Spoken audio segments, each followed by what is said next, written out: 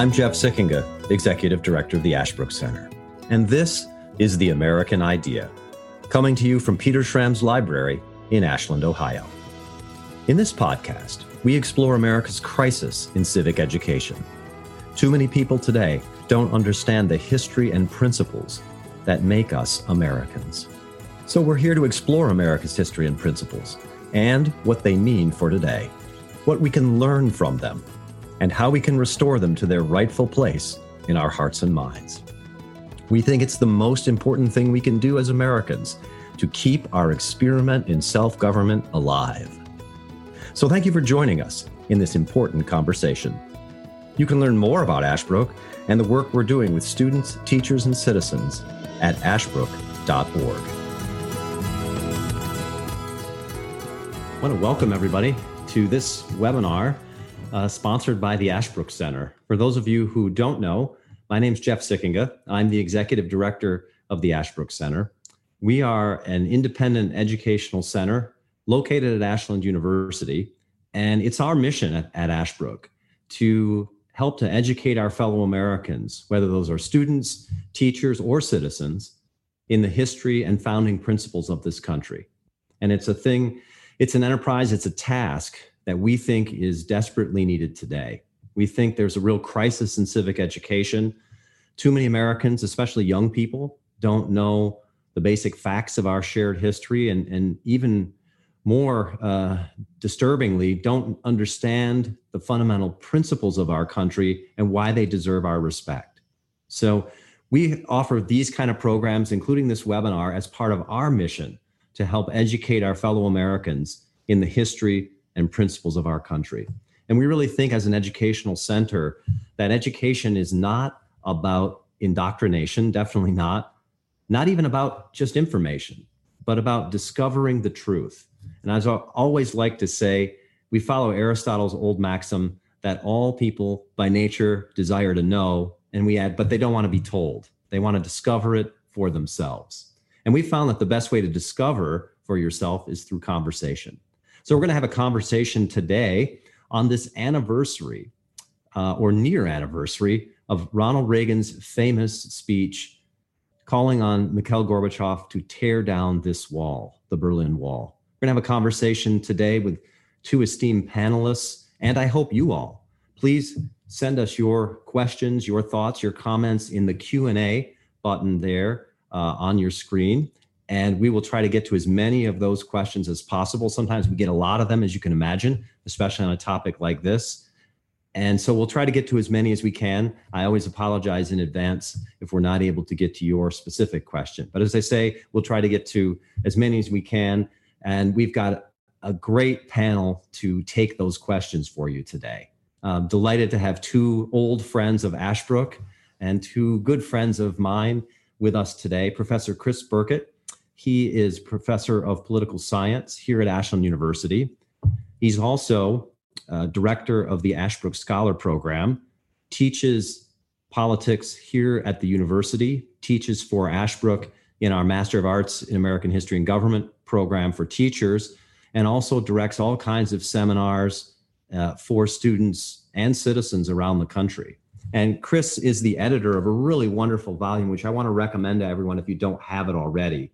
It's called 50 Core American Documents, required reading for students, teachers, and citizens. It's a terrific collection of primary sources, the kind of documents that you need to dive into to really understand this country and its history. And it's great. Chris did a wonderful job editing it for students, for teachers, for use in their classrooms, and for citizens too. So if you have children, grandchildren, friends, colleagues, who need to read these great documents, including some we'll be talking about today, take a look again at that book, 50 Core American Documents. You can go to our website, ashbrook.org, and you can order it there. We're happy to send you copies. It is a wonderful collection. Chris, thank you so much for joining us and for editing that volume. It's a pleasure. Happy to be here. Thanks. Our other panelist is Dr. Greg McBrayer. Greg is Associate Professor of Political Science. He is also the Director of Citizen Programs for the Ashbrook Center, teaches in the Ashbrook Scholar Program in ancient political thought, modern political thought, American politics, and he is a real specialist in the ancient political thought of one of the great followers of Socrates, a guy called Xenophon, who may or may not be known to all of you out there, but who was very famous in his day and wrote really important works on political leadership. And it's something that Greg has been studying for a long time now. What makes great leaders? And drawing insight and inspiration from the ancients and from contemporary American sources as well. So Greg, thank you for joining us. And by the way, folks, if you didn't know this already, Greg had the distinction of being raised in West Berlin and was there at the time in West Berlin when Reagan gave his speech in 1987. So Greg, thank you so much for joining us. Thanks, Jeff. It's great to be here. Let me start, if I can, with just a clip. If we could have Jeremy play a short clip, about just a minute or two, of Ronald Reagan's very famous speech. It's June 12th, 1987. He's at the Brandenburg Gate at the Berlin Wall, which divides West Berlin and East Berlin, the free part from the communist part.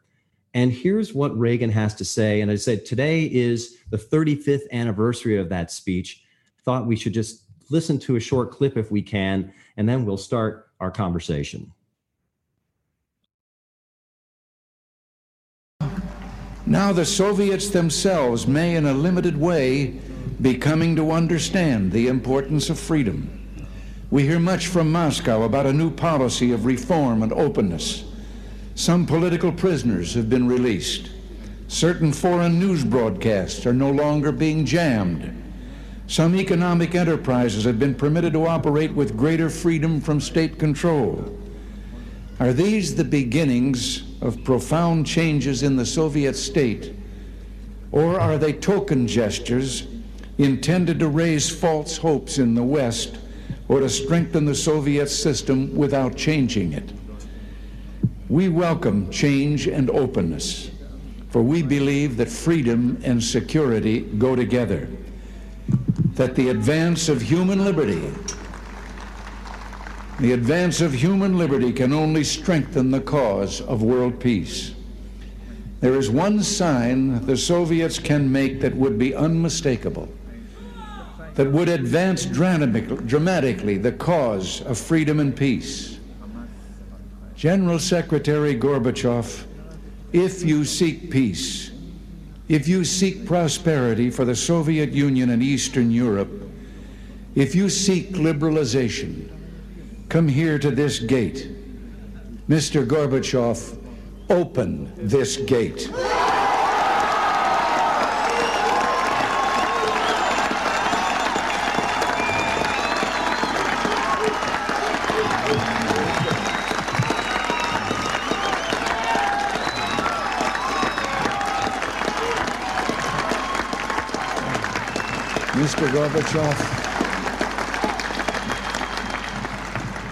Mr. Gorbachev, tear down this wall.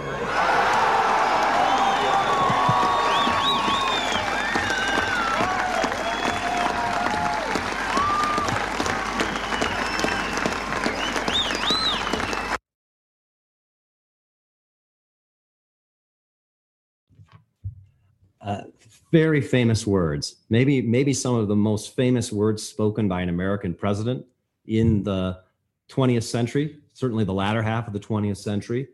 And today is, as I mentioned, the 35th anniversary of Reagan's speech at the Brandenburg Gate. I just want to throw this question out to you, Chris and Greg. You know, on the one hand, that was a long time ago and 35 years ago, and a lot has changed. You know, the Soviet Union is gone, for example, right?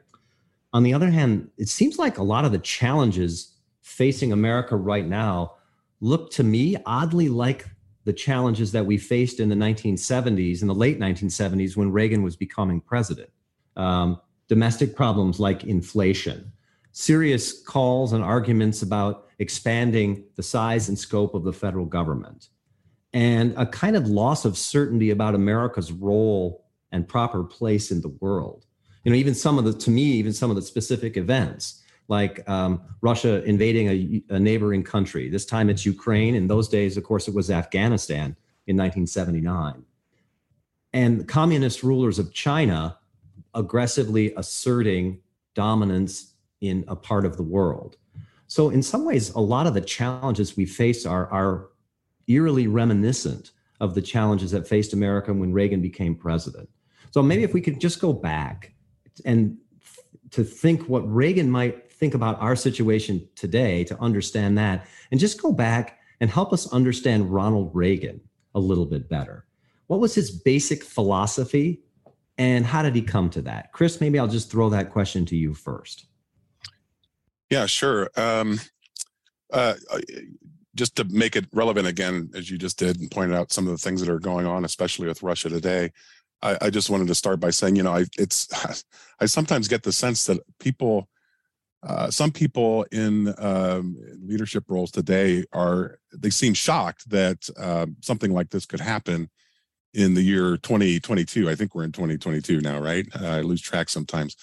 And as though somehow history has moved us beyond the possibility of anybody, a player like Putin or Russia, acting in such an aggressive way.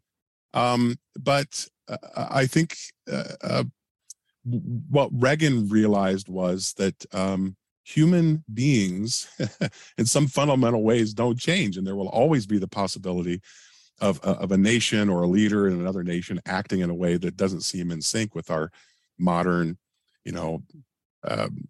desires and wants as far as the way people all behave. So Reagan had this keen sense of history, and he read a lot.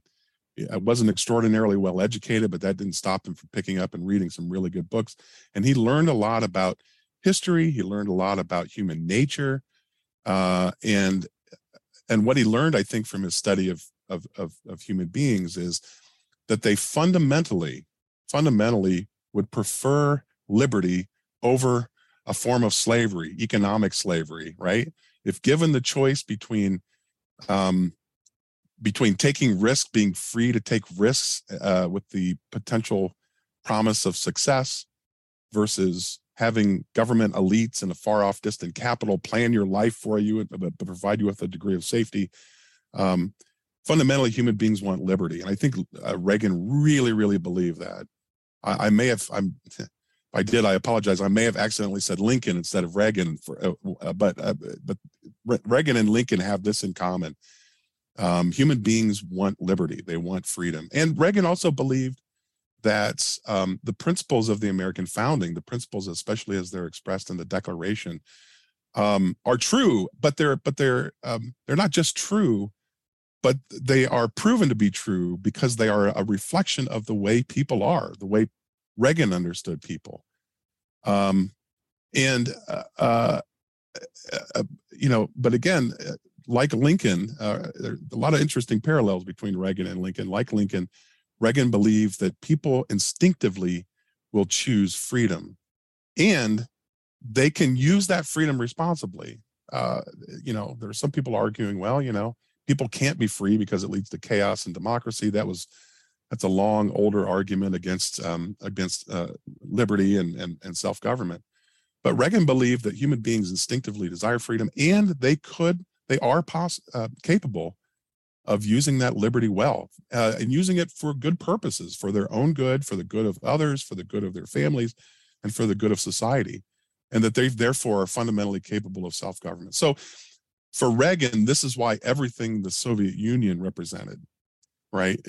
Everything the Soviet Union was, it represented exactly the opposite of the fundamental beliefs that Reagan had with regard to the way human beings are and the way governments ought to be. Greg, take that question, because I think it was 1983, Ronald Reagan gave a speech to the National Association of Evangelicals, and contrary to the advice of his advisors, he called the Soviet Union. They told him, please don't say this, but he said it anyways. He called the Soviet Union an evil empire. Yeah. Tell us a little bit more about Reagan's principles and sort of where he got that moral clarity. Yeah, it's a great question. I think I really like the way that Chris framed it positively, that humans long for freedom and sort of we can use it well and we can govern ourselves. I'll frame the same thing, just like the flip side of the same coin. Humans bristle under being told what you said at the beginning, right?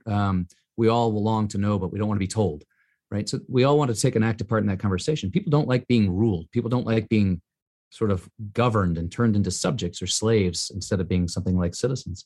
And I think that what Reagan saw then, and as you alluded to in your opening remarks, we still see today. There are regimes on this planet that still operate very similarly to how the Soviet Union operated. And I think that Reagan's moral clarity is seeing what's truly evil about these regimes. And you mentioned that I grew up in West Berlin as a child, and I was a child. And so I saw a lot of the politics of communism sort of A, at secondhand, but B, through the lens of childhood. But to a child, it was crystal clear to me that the regime on the other side of the wall from where I lived was evil. And where I lived wasn't perfect. I was a kid, I would complain about things, but it was good. And the clearest mark for me of the evil character of the Soviet regime, and I think this is what Reagan saw as well, is that people risk their lives to leave it. And I can remember growing up in West Berlin, seeing markers along the wall where you had seen somebody had been killed trying to escape this evil tyranny to the free West at that time. So where did he get that from? I mean, that's a hard question. Burkett mentioned his reading, but I think it was it's a recognition of the way that things are. People like to be free. People don't like to be told what to do. And as you also mentioned a little bit ago, Jeff, those systems don't actually produce the intended effects that they aim to produce. Like, actually, humans flourish when they're free to operate on their own, when they're free to do these things for themselves. That communism, everyone always says communism sounds great in theory, and I don't think that that's necessarily even true. But even if it were true, the practical reality is it never actually manifests what it says that it's going to do. People live in, there's food shortages, extreme poverty. You had to wait 10 years to buy a car in the Soviet Union, right? It's just not the case that it can be described as anything but evil. I don't know where it all came from, but Reagan seems to have started changing his mind about things starting in the early 50s, I think, when he saw that there were these people who were sort of sympathetic to communism around him in Hollywood. But he also saw the Democratic Party in some ways, I think, justifiably, he thought, I think justifiably, he was justified in saying this about them, in some cases, maybe not, but that the Democratic Party was turning more and more to becoming sympathetic to socialism, if not outright capitalism, especially in domestic politics, but also in its accommodating policy and foreign policy toward the Soviet Union. Although it's hard to say LBJ was conceding to the Soviets, but there's a general tendency there. Can I just jump in? Because please. What Greg just said was so good. I just want to, you reminded me, first of all, Reagan used to tell this joke. You reminded me your point about how, clear the differences in the way people lived between the East and the West, and especially apparent in East Berlin and West Berlin, right? So, and Reagan, by the way, plays on that in this great speech, the tear down the wall speech. But he used to tell this joke. I'll pare it down a little bit for the sake of time. That there's a man living in the Soviet Union, and he worked and worked and worked, and they didn't get money they got tickets for things, right? So after 20 years of working, he had saved up enough of these tickets to be able to buy an automobile. So he went to the local bureau of automobiles. You heard this joke? This is one of my favorite Reagan jokes. Yeah. Yeah. And he said, "I have all these tickets, comrade, and can I get my car?" And the bureaucrat behind the desk said, "Your car will be this kind, this color, blah, blah, blah, blah, blah. It would be this size, and it will be delivered at exactly 11:17, a.m., 8 years from now on this date." And the guy looked at him and said, "That won't work for me." And the bureaucrat said, "Why not?" And the guy said, "Because the plumber's coming that day." Right. So sorry. That's great. But just seeing, and again, I know I keep bringing Lincoln into this, but there's some similar themes here with Lincoln. Lincoln argued against slavery by pointing out, if slavery is so good, why is everybody trying to run away from it? Why is nobody running into the arms of slavery? And Reagan would say the same sort of thing, right? If communism is so good, why is everybody trying to get out? Why are people dying leaving, right? Trying to get to West Berlin and not trying to get into East Berlin. And so he could just see in things like that, this fundamental belief in the human desire for freedom. It just plays itself out. You don't have to be an intellectual. In fact, one of the things I really like about Reagan is that he wasn't an intellectual. He was just, in many ways, a common sense guy. Just open your eyes and see what's going on, and you see inherently that communism is bad and freedom is good. So some of those themes, we're talking about the Tear Down This Wall speech, was in 1987, of course. But some of those themes about the importance of freedom and what it means, especially in domestic affairs, which is a big part of Reagan's presidency, of course, are in his famous speech called A Time for Choosing, which he gave in 1964 in support of Barry Goldwater's candidacy. By that time, Reagan had gone from the Democratic Party to the Republican Party. Or I guess he always famously said, I didn't leave the Democratic Party, it left me. But, and that's actually a speech I think it's the last speech, the last document in this 50 core documents collection, Chris. It is. It is. Tell us about the importance of that speech for Reagan and his career, and sort of what it shows us about his mind that we might see later in this famous speech in West Berlin. Yeah, that's great. Yeah, I mean, this really launched Reagan. But, Reagan had been well known as an actor, fairly well known. But this really launched him into politics directly. This was his first, I think, really big step into politics. And from here, of course, he had a long career, first as governor of California, and then, as we know, president. But what's important about this speech is the first thing that has in common with the Tear Down This Wall speech is the boldness that Reagan takes in saying things that are going to be unpleasant to certain people, and yet which he thinks will be good for people to hear. People have to hear the truth of what's going on. So in 1964, Reagan looks around, and what he sees is, by the way, it's in the middle of the Cold War, you've got communism that we're dealing with abroad, and what Reagan sees at home is a growing sympathy towards socialism. And though there are slight differences, economic differences between them in terms of economic systems, Reagan saw that at heart they both aim at the same thing, and that is ultimately a reduction of individual liberty and an increase in government by intellectual elites or government elites and little agencies or government offices far away in a capital. So for Reagan in 1964, the choice was, as he said in that famous Time for Choosing speech, the choice we need to make in 1964 is, do we want to take with individual liberty, there are some risks involved. Do we want that? Do we still think we have the capacity to govern ourselves as individuals on a day-to-day basis? Or are we going to allow these intellectual elites who say they know what's best from us start running our day-to-day lives in all sorts of minute ways? Whether it's socialism or communism, Reagan thought they're just flip sides of the same coin. They both aim at that goal of undermining individual liberty and increasing government regulation of our daily lives. And with the advance toward government regulation and the erosion of individual liberty, Reagan says what he's seen is, and this is a line from that 1964 speech, he says, somewhere a perversion has taken place. Our God-given natural rights have been denied and taken away little by little, right? And what I love about that speech is he has the courage to say God-given or natural rights. He is unabashedly invoking the ideas of the American founding at a time when it is not vogue to do that, when anybody who did that sort of thing would have been ridiculed by intellectuals. Our God-given natural rights have been slowly taken away from us as we go down this path toward greater and greater government regulation. That's a theme that Reagan continually brings up in throughout his political career. And I think it's just another reflection of his deep belief that what's most important is the preservation of individual liberty, as opposed to greater and greater government control of our daily lives. Can I just amplify there a little bit what Chris said about the courage that it took to give this speech? I mean, Jeff, you and I have spoken about this before. One of the things that's impressive, and I think you see this similarly in the Tear Down This Wall speech, is 1964, as Chris mentioned. He's speaking on behalf of Barry Goldwater. And we all know that everyone knows that Barry Goldwater is about to get trounced.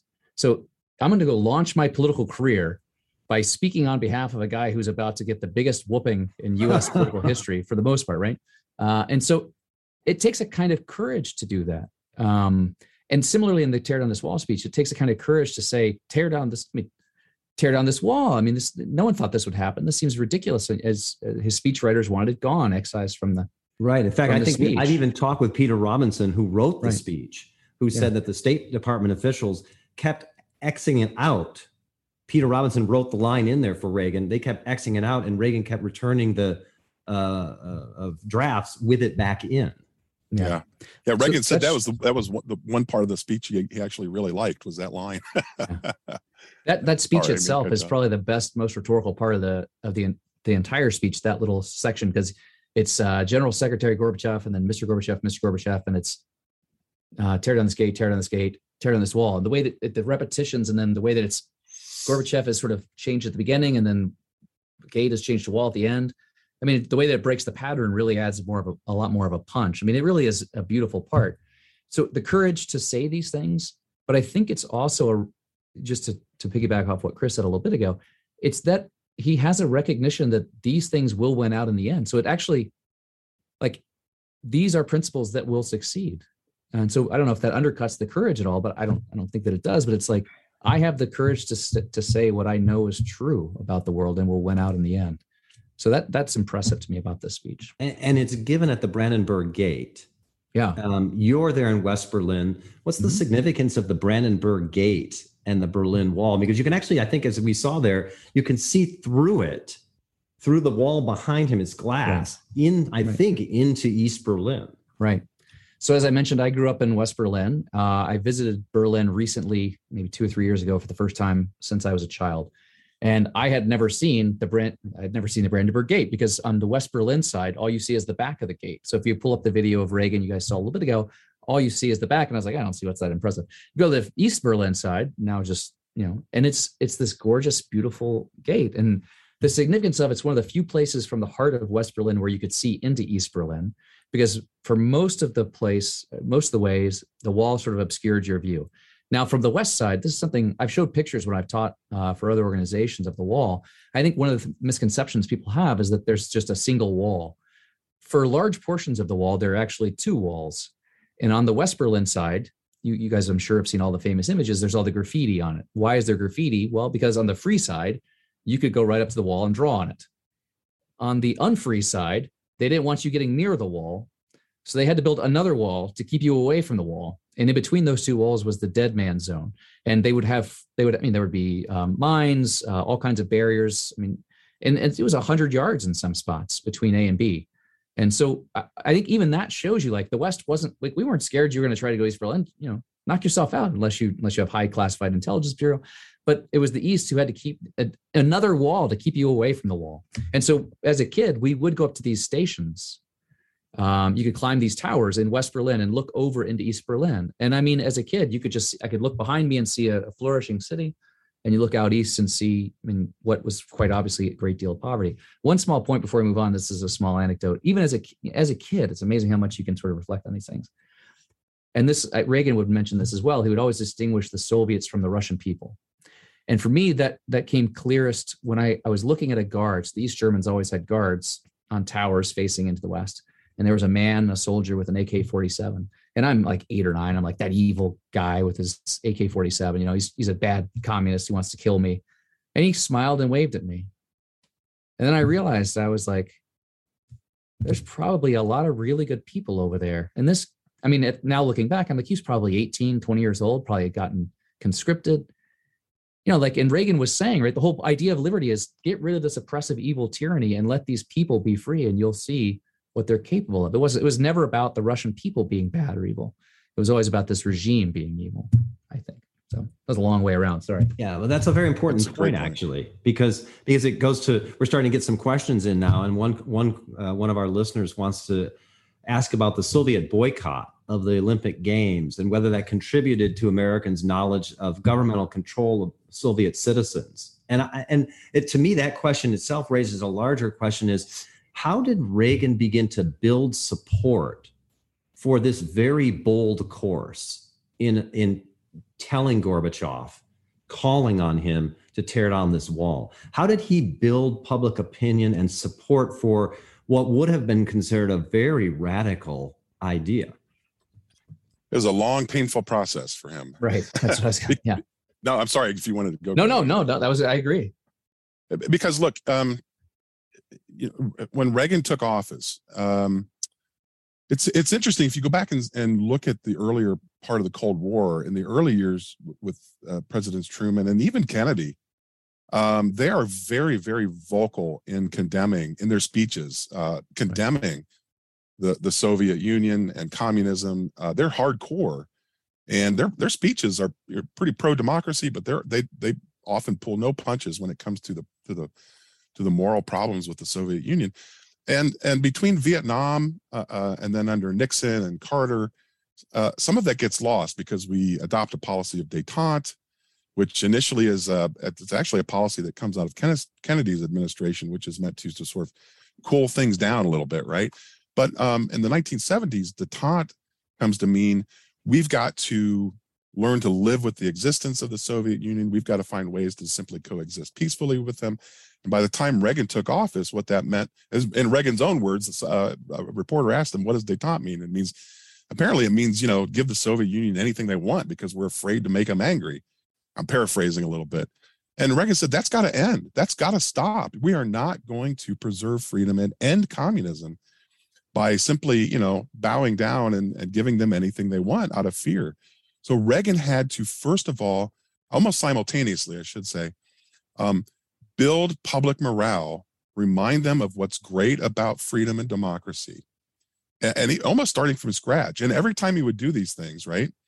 Every time he would talk about why freedom and democracy are worth preserving and why communism and the Soviet Union are so bad, he'd get blasted, especially by the press. He'd get blasted by people in his own cabinet, State Department, NSC, right? This is going to kill it. He's going to get us all killed. This is crazy. Why is he talking like this?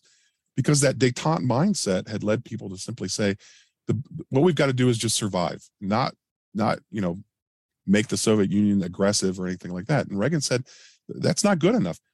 Reagan, for the first time among I think all the U.S. presidents from the beginning of the Cold War, not only wanted to sort of contain the Soviet Union in terms of its sphere of influence, he wanted to roll it back and get rid of it.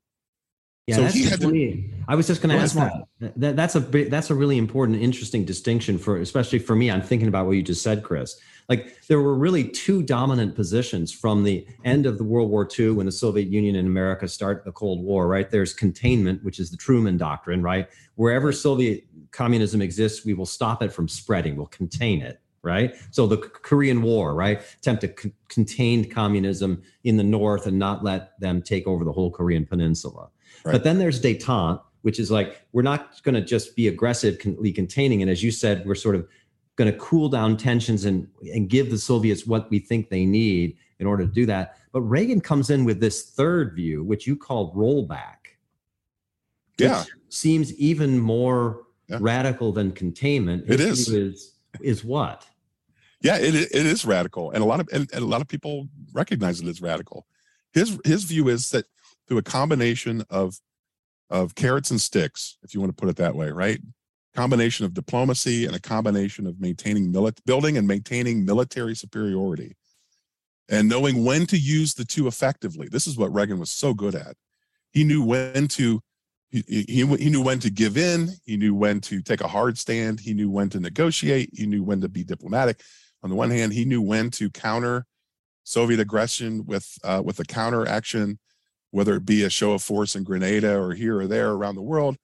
He knew when to push and when to back off. But the cumulative effect of him doing this over almost 7 years before this speech was that he had made it clear to the Soviet Union that we were no longer the nation of détente that they were used to pushing around in the 1970s. And that to me is maybe the most important thing about this speech. The words, and I'm not trying to undermine the importance of these great words, tear down this wall. When you watch that video, what's so moving is the spontaneous applause, right? When he says those words, because people weren't sure if he was going to say them. They wanted him to say it, but they weren't sure if he was going to do it. But when Reagan says those words, they are not only stirring words, but they are more effective because of Reagan's very prudent, insistence on the Americans regaining a position of strength so that we could make the Soviet Union, make Gorbachev come to the table and, start thinking in terms of what can we do to negotiate with the United States, right? And maybe that means reform on our part. I know I'm doing a lot of talking, but right after, if you read the speech, right after the famous tear down this wall, that's exactly what Reagan says. America has now, I've got it pulled up in front of me, I think. I had it pulled up in front of me. He says, look, 10 years ago, the Soviets challenged the Western Alliance with grave new threats. The Western Alliance has committed itself to countermeasures. He points out right after that tear down this wall line how the United States is now in a position that it's not going to back down. It has maintained a position of strength, and it will build its strength. That lights a fire under people. Words light fires, but certain other practical considerations can also move people into making reforms. So again, I'm not trying to take away from the power of the words, but it's the combination of the words with Reagan's prudential policies over 7 years that really affect the change that we see happen very quickly in the 2 years following this speech. Sorry for talking so much. Oh, that's fine. Yeah, one small point is that there had been some talk of rollback under Truman and even Ike, but it seems to have entirely gone away, I guess, in 1956 with the Hungarian uprising or whatever. But just to Chris's point about how he would do the hammer and the carrot, he would use the language of the evil empire, but then he would rush down the stairs and put a coat on Gorbachev, and he would make jokes with. And so, I mean, when I call someone evil, that's sort of the end of they don't want to talk to me anymore. And what amazes me is his ability to use this very principled language that would insult potentially even the target, but then also the way that he would do it optimistically is sort of impressive to me. Like it's a certain type. I mean, it's easy to criticize people, call people evil, but it's hard to do that and then still extend an olive branch, still be friendly, still sound optimistic. And so just like in his actions, his principles were clear, but the principles dictated certain actions in certain circumstances and others. And I think rhetorically the same thing. His rhetoric changed based on the circumstances. That's a really important point because when Reagan took office, he had to deal with 3 Soviet presidents or general secretaries, right? And they were tough. They were hard, old line, tough-nosed old liners. So he's dealing with Brezhnev and Andropov and who's the other one? Chernenko, yeah. And then when he meets Gorbachev, by the way, used to be was originally a pretty hardline Stalinist, but he in the 1970s had been allowed by the Soviet Union to take several trips to the West, sort of fact-finding trips, but Gorbachev saw some good in the West. He saw some of the things Reagan actually saw. So when Gorbachev became general secretary and then president, Reagan, I think, realized, again, this is Reagan's recognizing the timing of things and the opportunity of things. He saw in Gorbachev somebody who could be worked with and could be reasoned with. So you mentioned, there's a kind of friendship. I don't want to push it too far, sure, but a kind of friendliness, at least, that develops between the two, because they came to have a kind of fundamental respect for each other as human beings. And Reagan took great advantage of that. Yeah, for sure. So, but again, that's Reagan's, ability to see those opportunities and know when to push and when to back off and when to work with somebody and when to lower the hammer. But well, I mean, it's interesting you're saying that, because I think about statesmen in across the course of American history, statesmen like George Washington, for example, and some of the qualities that a statesman have. And when Reagan died, I remember this, when he died, a lot of people who had opposed him pretty strongly when he was president, even those folks said he did see something. He had a clear sight into some reality about the Soviet Union, at least, and maybe more things. And they even called him a statesman. And I'm curious, from your point of view, if you think Reagan deserves, if you look at a speech like "Tear Down This Wall" and his A Time for Choosing, and then his administration, it's a big question, I know, but do you think he deserves the title of statesman? I'll start. You mentioned as we sort of prepared for this discussion, I knew this would be a question, so I gave it some thought. And one of my answers will be, I think that it often takes a little bit of distance and time to be able to reflect back and decide whether or not someone is a statesman. So like you said, these people who had been his partisan enemies subsequently could sort of take a more broad view. I mean, I think it's safe to say that Martin Luther King was a statesman, right? And we've probably been saying that for 20 years. And so how long has enough time passed? And I think it has. And I think that one of the things that you put your finger on a moment ago that I don't understand this part of being a statesman. And I admit this. Churchill had it. Reagan seems to have had it. It's this ability to see the way that politics unfolds. Like, how was Churchill the only guy who sees what the Nazis will end up in? And he's jumping up and down and screaming and yelling about it, and no one's listening to him. But somehow he saw what it was. Part of it was simply he had read Mein Kampf, and he took seriously the Nazis' own words in a way that a lot of Westerners sort of said, oh, you can't take these things seriously. And I think that Reagan similarly took communism seriously. Look at what it says it's going to do. These are its principles, right? So I think that comprehension quality, maybe this is a part of prudence, which is something that I think is really important for a statesman, someone who sort of grasps what's going on. A kind of courage is probably requisite for a statesman, as Frederick Douglass tells us about Abraham Lincoln, a willingness to take risks, like the two speeches we've spoken about today. And then justice, right? He's got a clear principle of justice, which, as if it hasn't become clear, I mean, he used two different words for it in just the snippet we heard. It's freedom for Reagan. Justice is freedom. He's also said liberty. The part that seems to be missing from all that is there are a lot of people who are single-mindedly devoted to justice who lack this quality that Chris and I have been talking about, this flexible or compromising character, this ability to sort of let the principles guide you, but to move back and forth in certain ways depending upon the situation. So when should I be harsh toward the Soviets? When should I reach out and extend an olive branch? And in fact, and in fact, Greg, wasn't Reagan criticized by people, including in his own party and even in his own administration, some of them for sometimes being too easygoing on Gorbachev? Yes. How did Reagan handle that? Well, I think what Chris already indicated, that Reagan saw that Gorbachev was different than the three previous premiers with whom he had worked. And he saw this guy might actually help. And so I'm going to treat him differently. I can put the pressure on him here, here, and here. I mean, he didn't simply always concede to what Gorbachev wanted, that far from it. But I can work with him on these other things. And for me, like, what's the Lincoln line? The line that Lincoln says about statesmanship, Chris, about the star and the swamp. You probably know it by heart, right? But this is statesmanship, right? About where you can see the North Star, which represents the principle, but so you know the direction you need to go, but it doesn't tell you how to navigate the swamps and the forests and these sorts of things, right? Right. Yeah, that's a great.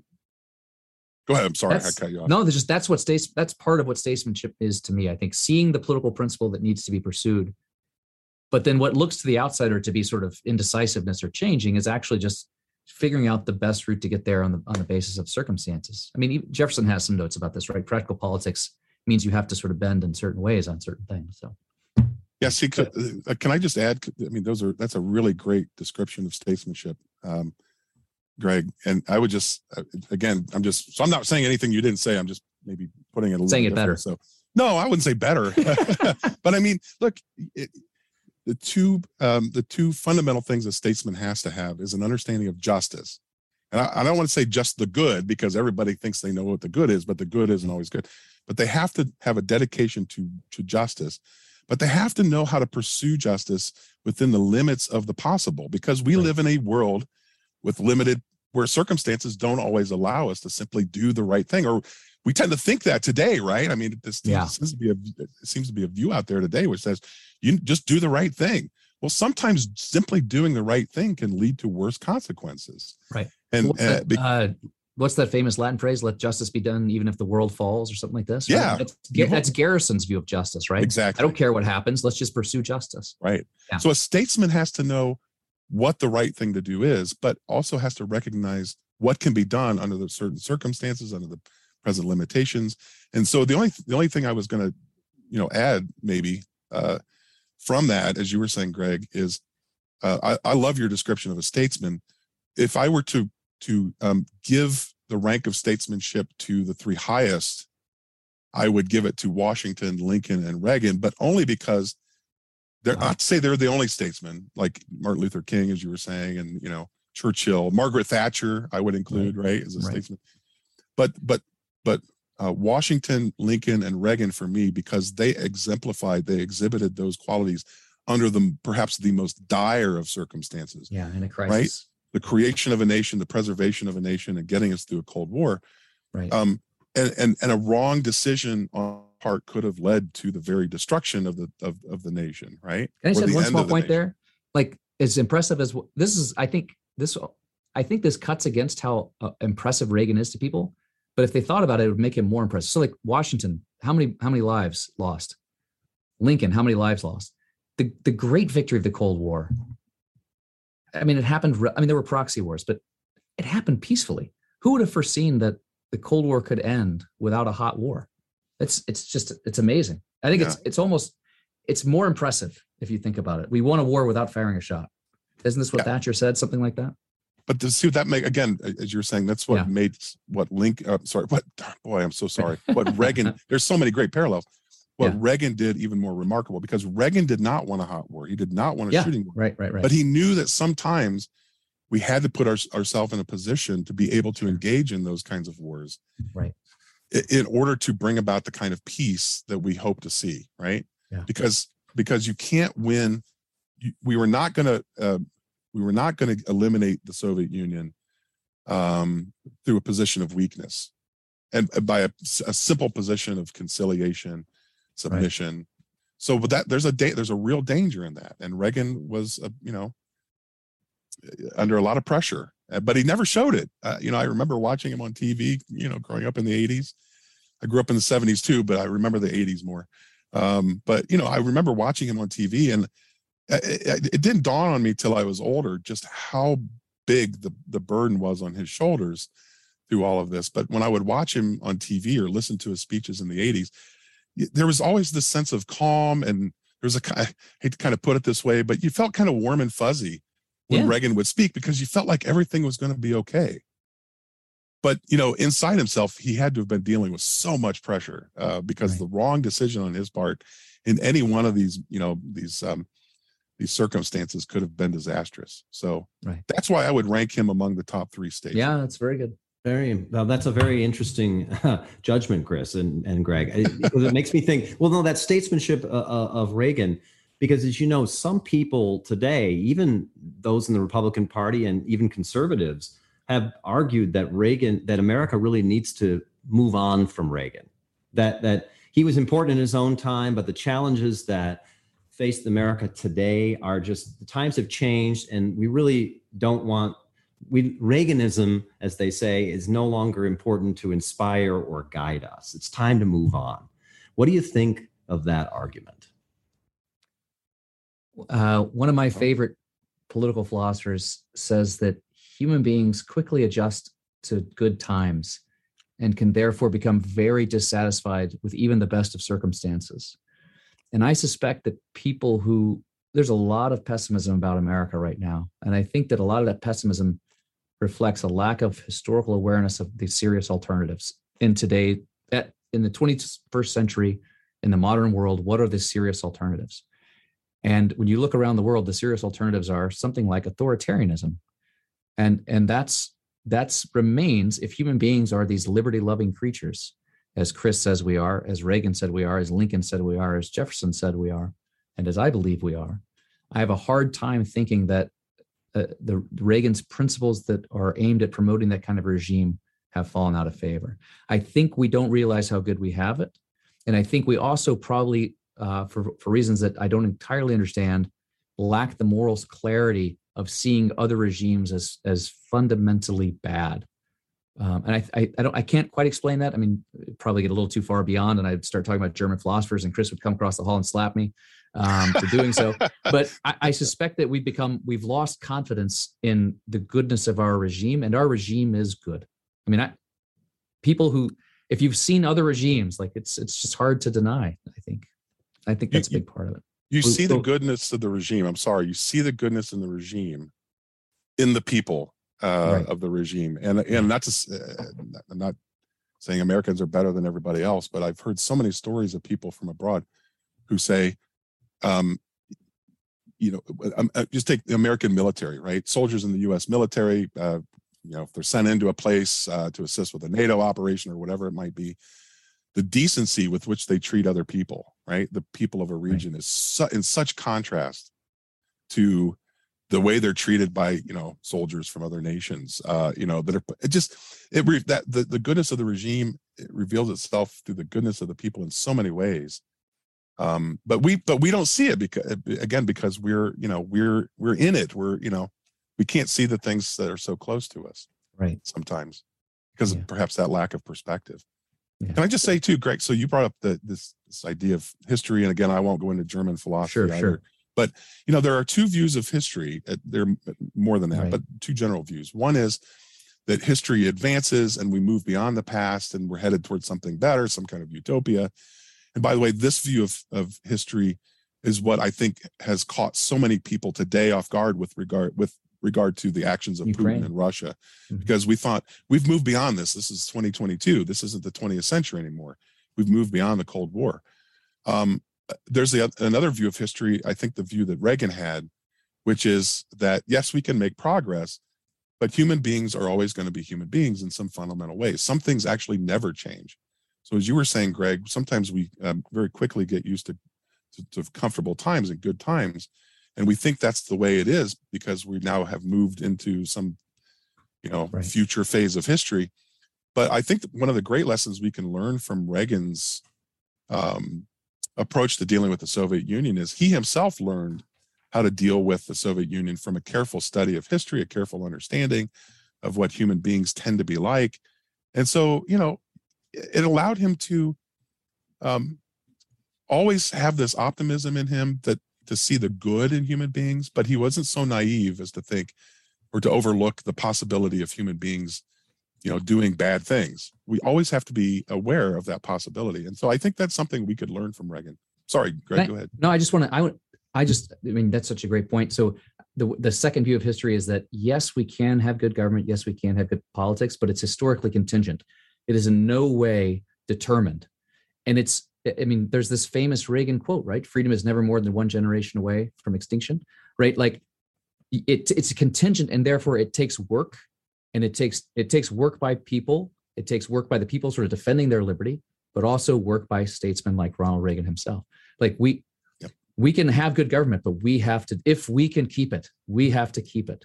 That's why education is so important. Every generation must be educated in the principles of liberty, right? As Reagan said. Well, and it strikes me that if you think about Reagan's farewell address, right? And he even says in 1989, as he's leaving office, gives a televised address to the nation. And he says, there's a history of presidents giving warnings, which goes all the way back to George Washington's farewell address, right? Giving warnings. And it's really interesting to me, both in what you both said there. Reagan's warning is, he says, we've rediscovered patriotism. He says, I'm most proud of two things, right? Because the Soviet Union hadn't yet fallen, right? Before he left office. He said, I'm proud of reviving our economy and making it a place of prosperity and flourishing. And he said, and I'm proud of the revival of patriotism in the country, that the morale of Americans has risen again. But he says, but the danger is that patriotism won't continue because it's not informed patriotism. And he says, my warning is that we can't neglect the education of the next generation in the history and principles of this country. It's fascinating to me that both of you sort of make that same point here that Reagan makes in his farewell address. Yeah, he's right. I mean, if we, it's amazing what a span of 20 years, let alone 10 years, but 20 years, right? How much we forget as a people. Right. Again, which is why I really think the study of history is so important, because we can learn, from the past about what's possible in the future, good and bad. But we can very quickly become, especially in a society of prosperity, we can very quickly become so comfortable with it that we think the virtues, right, the qualities of patriotism, citizenship, hard work, industriousness, that build the society into such a good place are no longer necessary. We can lose sight of that. Absolutely. And Reagan was very aware of that. So all the more reason these things need to be taught to every generation so that we can pass down freedom and liberty and prosperity to future generations, to our children and our grandchildren. and the grandchildren and children of other citizens, right?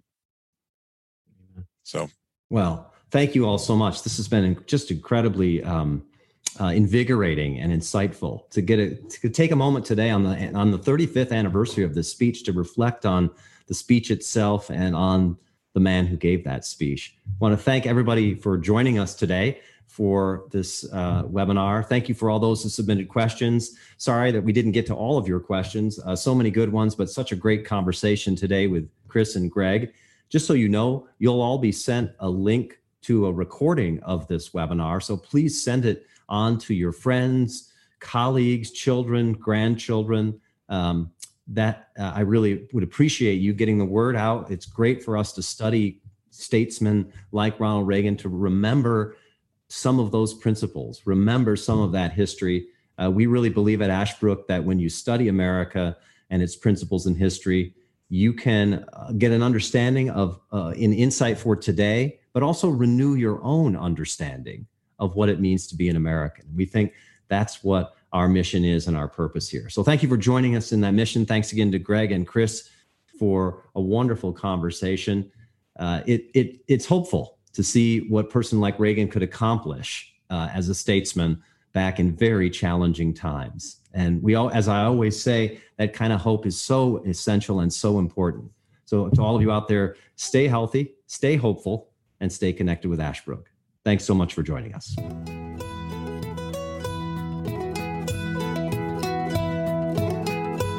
Thank you for listening to this episode of The American Idea. If you enjoyed this episode, remember to subscribe at Apple Podcast, Spotify, or wherever you get your podcasts, and leave a 5-star review. If you want to learn more or get involved in Ashbrook's vital work, visit our website, ashbrook.org.